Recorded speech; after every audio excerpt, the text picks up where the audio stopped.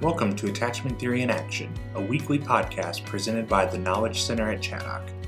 Our podcast is dedicated to therapists, social workers, counselors, and psychologists who are working with clients from an attachment-based perspective.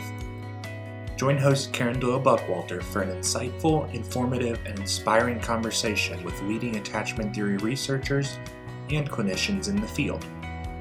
Today, Karen welcomes Ruth Setlak, who will discuss the impact of PANS, PANDAS, and Lyme disease on clinical work. And now your host, Karen Doyle-Buckwalter. So today I'm so excited about my guest for the Attachment Theory in Action podcast.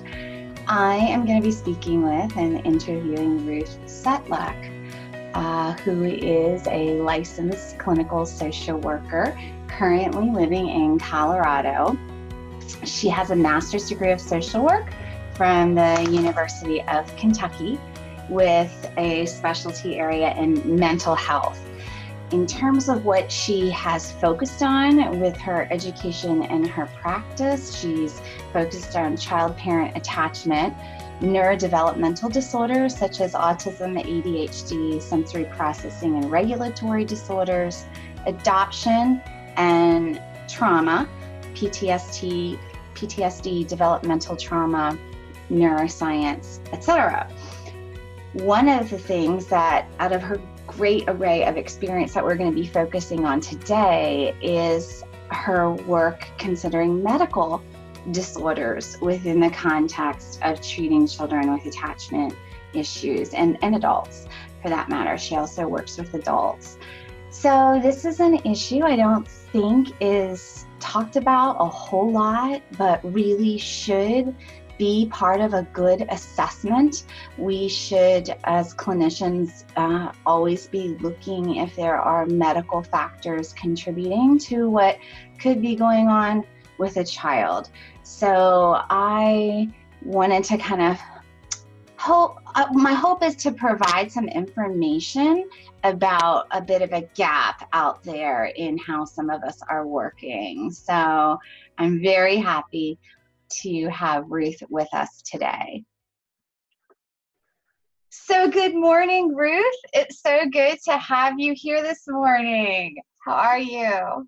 Great. It's good to be here. Good. Well, I wanted to see, before we get going on our topic, if you could just tell listeners a little bit about yourself and your practice in general, and then maybe how you kind of got onto this real specific thing about how medical issues might be impacting children we're working with. So let's hear from you. Okay. Well, I have a private practice in Golden, Colorado. I specialize in working with kids who have some neurological differences, such as autism, sensory processing disorder, ADHD. And so I tend to see, a lot of pretty complex cases. I also specialize in trauma and attachment issues. So, but I work with a lot of kids who have more complex presentations. And so I think the goal always is in assessment of these kids is to kind of look really deeply and widely to try to figure out how we can best help them and the families. Yes. And I appreciate you saying that so much, because I think that, this is the Attachment Theory in Action podcast. So most people here working from an attachment perspective is some part of how they are practicing. But I've seen, the tendency to just like put RAD label on children or things like this that we know to begin with is not the most helpful diagnosis, but to just, very quickly label kids without looking at, as you're describing, there can be a myriad of complexities going on. And I do think that one reason I'm so excited to talk to you about the medical issues is I do think that's something we overlook. Like I've even seen that with kids with enuresis and encopresis, people just assuming, oh, this is a control issue, or this is, purely a behavioral issue. Mhm. And then come to find that there's something really significant going on medically with this child, which that's it's good to find that out, but it's sometimes kind of sad that the child has been being Right. viewed in such an incorrect way. So, yeah. Yeah. And I think, as attachment professionals, we are trained to really look deeply and to notice things that professionals with other orientations may not. Yes. But we, certainly are looking at causes of trauma, family dynamics. And the important thing when we are assessing is that if we can keep in mind, an even broader view of the potentialities of what could be in what could be happening, Yes. it's really helpful that we're looking at all of the potential things that could be contributing or causing the symptoms we're seeing. Yes, absolutely. Absolutely. Amen. So why don't you start out sharing? I know there's a couple diagnoses that are, there can be many, but that are particularly ones that you've seen and maybe learned more about and thought about more. Could you tell us about some of those? Yeah, because I work with kids with complexities, I've learned to kind of, keep an open mind in terms of symptoms. And I've also had some training in terms of biomedical interventions that can be helpful. So whether we're looking at trauma or whether we're looking at, kids with neurodiversity, I think one of the things that we need to look at, we're finding out more and more. It used to be, I think, that, looking at these things felt a little bit like hoo-hoo stuff. But now research is really coming online. And we know that, for example, the gut microflora and the gut-brain communication is a big deal in terms of mental health presentation for children and for adults. Mm-hmm. Anxiety, depression, irritability, or even oppositional type behaviors with differences in the gut microflora. And we now know that there's a direct mechanism through the lymphatic system for communication with the gut and the brain. And that we have, the majority of our neurotransmitters in the gut. So gut health is one of the things I consider. I look at diet. Kids who have challenges in gut health often choose or self-select, very specific, very limited diets, or diets that are predisposed to carbs and sugar. They tend to avoid vegetables and lean meats and other things that can be more supportive for the brain. Mm-hmm. Yeah. So these are just things that I kind of keep in the back of my mind.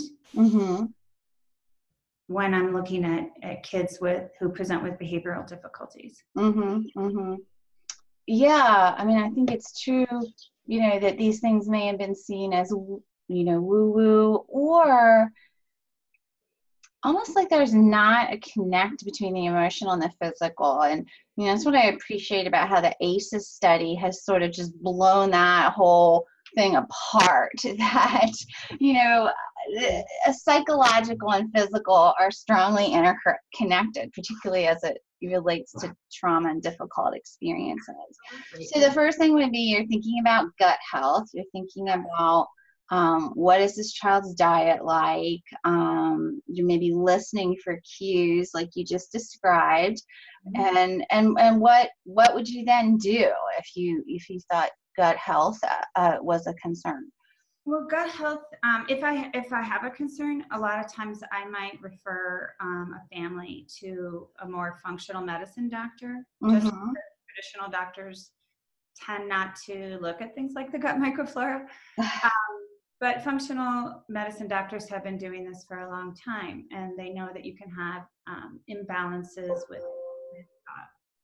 candida or yeast, with bacterial infections, even parasites, and that these can, because again, we have the neurotransmitters in the gut, and because there's a direct communication between the gut and the brain, it can impact behavior and even present as pretty typical mental health difficulties like depression and anxiety. So I would refer them to a functional medicine doctor, and they would, through a variety of assessments, possibly urine or a stool analysis, take a look and see what is happening in the gut. And are there some things that we can treat that could shift and improve behavior just by treating what's happening in the gut, or by shifting diet, which can also impact the gut microflora. Right. So before we move on to another issue, what if a person is in a rural area, perhaps a different part of the country, that functional medicine is not readily available, or my experience is insurance often does not pay for that? There are some providers that take insurance, but they are rare. Yes. So are there any even like books that a clinician could share with a parent where obviously it's better if you could see somebody working with functional medicine, but even just some basic information where a parent could even kind of like it's best if your child can see an occupational therapist, but you could read The Out of Sync Child and get some ideas just yourself as a parent. I appreciate you bringing that up, because that is often a limitation in terms of either access or resources. And you can even Google this stuff now, because it's much more mainstream and becoming more well researched, and I think has a lot more credibility behind it than it used to. You can even just Google and find quite a bit of information around gut health and how to improve gut health through diet or certain supplements that you can take. But there's a lot of books on this as well. Okay. It is a pretty well written topic nowadays. So there is a lot of easy access in terms of, I wish I had some actual titles of books I could give you. I don't have that prepared, but I could certainly provide you with some. Yes. Yeah, but I would also say just there's a lot of both research and doctors are writing about this on the internet as well. Yes, wonderful. Yes. So now what about PANDAS? That's something that seems to be popping up here and there. Maybe you could even explain what that stands for, what that's about. So PANDAS stands for Pediatric Autoimmune Neuropsychiatric Disorder Associated with Streptococcal Infection. Wow. I'm glad they call it PANDAS. I know. It was originally found by Susan Sweeto, who was a researcher who did a lot of research on Sydenham's chorea, which is an autoimmune condition, also caused by strep, but causes different types of symptoms. And rheumatic fever is another autoimmune condition caused by strep antibodies. But the PANDAS is a situation that causes pretty acute onset neuropsychiatric symptoms, usually presenting like OCD, oppositionality or emotional lability, generalized anxiety, phobias. You can have difficulty with math skills, behavioral regression, onset of many OT-type sensory symptoms, motor symptoms. And it's now considered, a subset of something called PANS, which is pediatric acute onset neuropsychiatric syndrome. And the reason it's now a subset is that what they have found is that strep is just one of a large variety of infections that can either trigger autoimmunity and cause these symptoms, or get in the central nervous system causing inflammation, and can cause a variety of neuropsychiatric symptoms in children. Yeah. And so it's much more widespread than originally thought. Present a little differently, whether it's autoimmune or whether it's an infection in the central nervous system. But and the exact causes now are are not known, but we know that it relates to immune function, infections, and inflammation. Mm-hmm. Mm-hmm. So it's impacting the brain in a variety of ways, but causing a large variety of neuropsychiatric symptoms. So with the symptoms that you shared that can come with this, I know and I'm sure many listeners are like, whoa, this sounds like the potential for just about every kid I'm working with. And so are you doing some kind of screening with all kids? You're doing an overall assessment screening. It's not, it sounds like you're keeping this, like you said, in your mind. Do you look at that?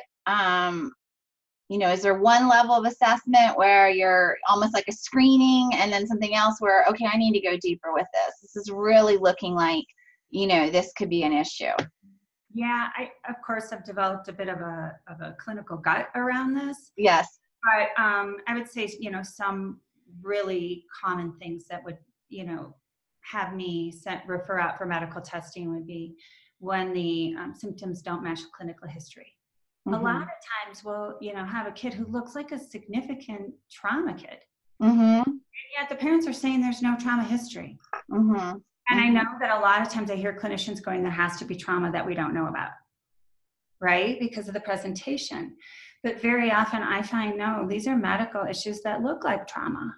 You can have a kid who even looks really severe, like a child with reactive attachment disorder. Yet it's a biological family, there's no trauma history, and it can be confusing, right? Like there must be something missing in the history. So that's a real red flag for me. Other, I look for things in the history in terms of maybe even developmental things. If there's a history of some subtle developmental things, sensory issues, I'm going to almost always refer out for testing for any kid with autism, with OCD, with sensory processing challenges. These are neurological things that unless there's something in the history that there would be a cause, I'm going to try and see differential diagnosis to see if we can determine a cause. If we can, I can very often greatly reduce treatment time, remove barriers to treatment. Another thing I look for is a child who's been in treatment a lot and the family is really engaged and people seem to be doing work, but the child doesn't seem to be making progress. I'm going to think what might be in the way other than just a systems issue. Now, with something like PANDAS, is that something like a typical pediatrician could check for a family, or would they have to find a functional medicine person for that? Well, a pediatrician could, but very often pediatricians are not well versed in this. They're can be a little bit apprehensive to get involved in this because a lot of times they tell me, I don't know how to treat it, so I don't want to diagnose it. And so they want to refer to a specialist. Okay. Yeah. Every once in a while, though, you'll get a curious or a really accommodating, supportive pediatrician who just wants to help the family. But I find more often than not, I need to refer to someone who knows a little bit more. And who would, if a family pediatrician, who might they refer to? Do you think? Is there possibly an immunologist? Okay. Because immunologists may take a look at what's happening with the immune function. Okay. And they can assess for autoimmune markers. They can assess for certain inflammatory markers. Okay. And they can also assess for immune deficiencies. So if the immune system isn't working well, you can have a child who has acute infections in the body and isn't showing illness signs. So we wouldn't necessarily think, oh, clearly this kid has been sick. But they may actually have infections that the immune system isn't addressing that are causing the neuropsychiatric symptoms. So that might be a path that would fit in someone's, I hate to keep bringing this up, but it's reality, like in their insurance network or something, that your pediatrician would say, you should see an immunologist, and I'm going to give you a referral to that. And immunologists or neurologists that are knowledgeable, Okay. and often a functional medicine doctor, Mm-hmm. just because they tend to get a lot of the more complicated cases that aren't Mm-hmm. addressed just by psychiatric medication, right? Mm-hmm. Mm-hmm. Which is the way that we tend to go more traditionally in the mental health field. It's just psychiatric medication, right? Yeah. So that's another thing, is if a child's on a lot of medication and they're still showing a lot of symptoms, very often there might be a medical cause. Mm-hmm. This conversation's reminding me a little bit when I had my Theraplay training, which I started doing this type of work in the 90s. And this is how it was with what was then called sensory integration problems. Yes. It was like, oh no, like this is just, this isn't true. This is not accurate. This is a lot of OTs weren't even like trained. When I went to my Theraplay training way back then was the first I had even ever heard of it. I'm like, what are they even talking about? And then talking to occupational therapists who didn't really know. So it sort of reminds me a little bit like that, where that has changed so much now. But at that time, it was really hard to find help, and you even had people arguing that it wasn't even real. Yeah, and certainly that's the situation with PANS or PANDAS, and another infection that can also cause very similar central nervous system disturbances, Lyme disease, and their co-infections with that can all be very related. In fact, there's even research showing the difficulties of families that have children who present this way, because very often there's research showing it's there, and we're getting more and more research, but there isn't enough research to really answer a lot of the diagnostic and treatment questions that are needed for all the varying ways this is presenting in children. And so families are left very often, it can take even years for a diagnosis, because everybody's merely looking at the mental health presentation.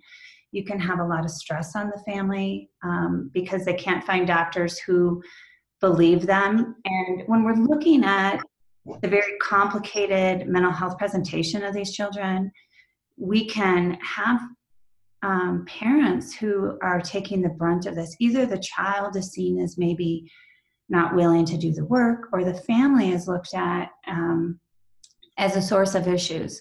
Because if you look at the presentation and you think about, say, what an attachment therapist would look at, Mm-hmm. separation anxiety, oppositionality, these things are very common symptoms. Emotional regulation challenges, certainly compulsions, OCD, but behavioral regression. You can have enuresis, Mm-hmm. baby talk, you can have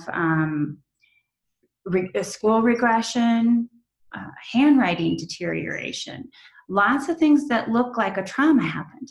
Mm-hmm. Really significant and abrupt behavioral changes. And it can be very confusing to see how the child is interacting with the parents.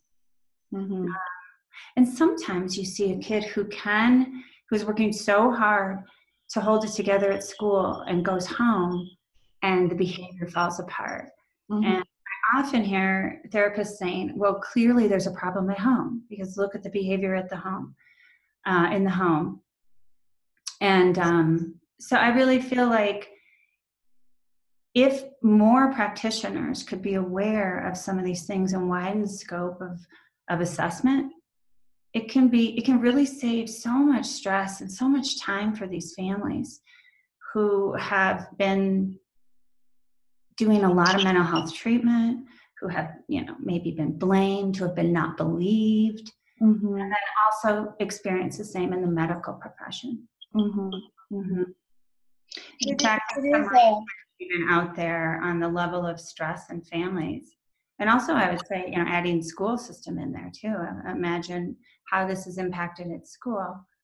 So just a real source of stress.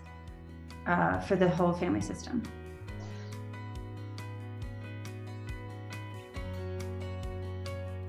Thank you for joining us for this edition of Attachment Theory in Action. Please follow our site at www.theknowledgecenteratchaddock.com or subscribe on iTunes, Google Play, or Podbean for future podcasts. This episode is part 1 in a 2-part series with Ruth Setlak, so be sure to check out part 2 next week. If you enjoyed our broadcast, please leave a review and share with your professional network. For additional resources, training opportunities, and blogs, please log on to theknowledgecenteratchaddock.com. We hope you'll join us again next time as we continue to explore the world of adoption, trauma, and attachment theory.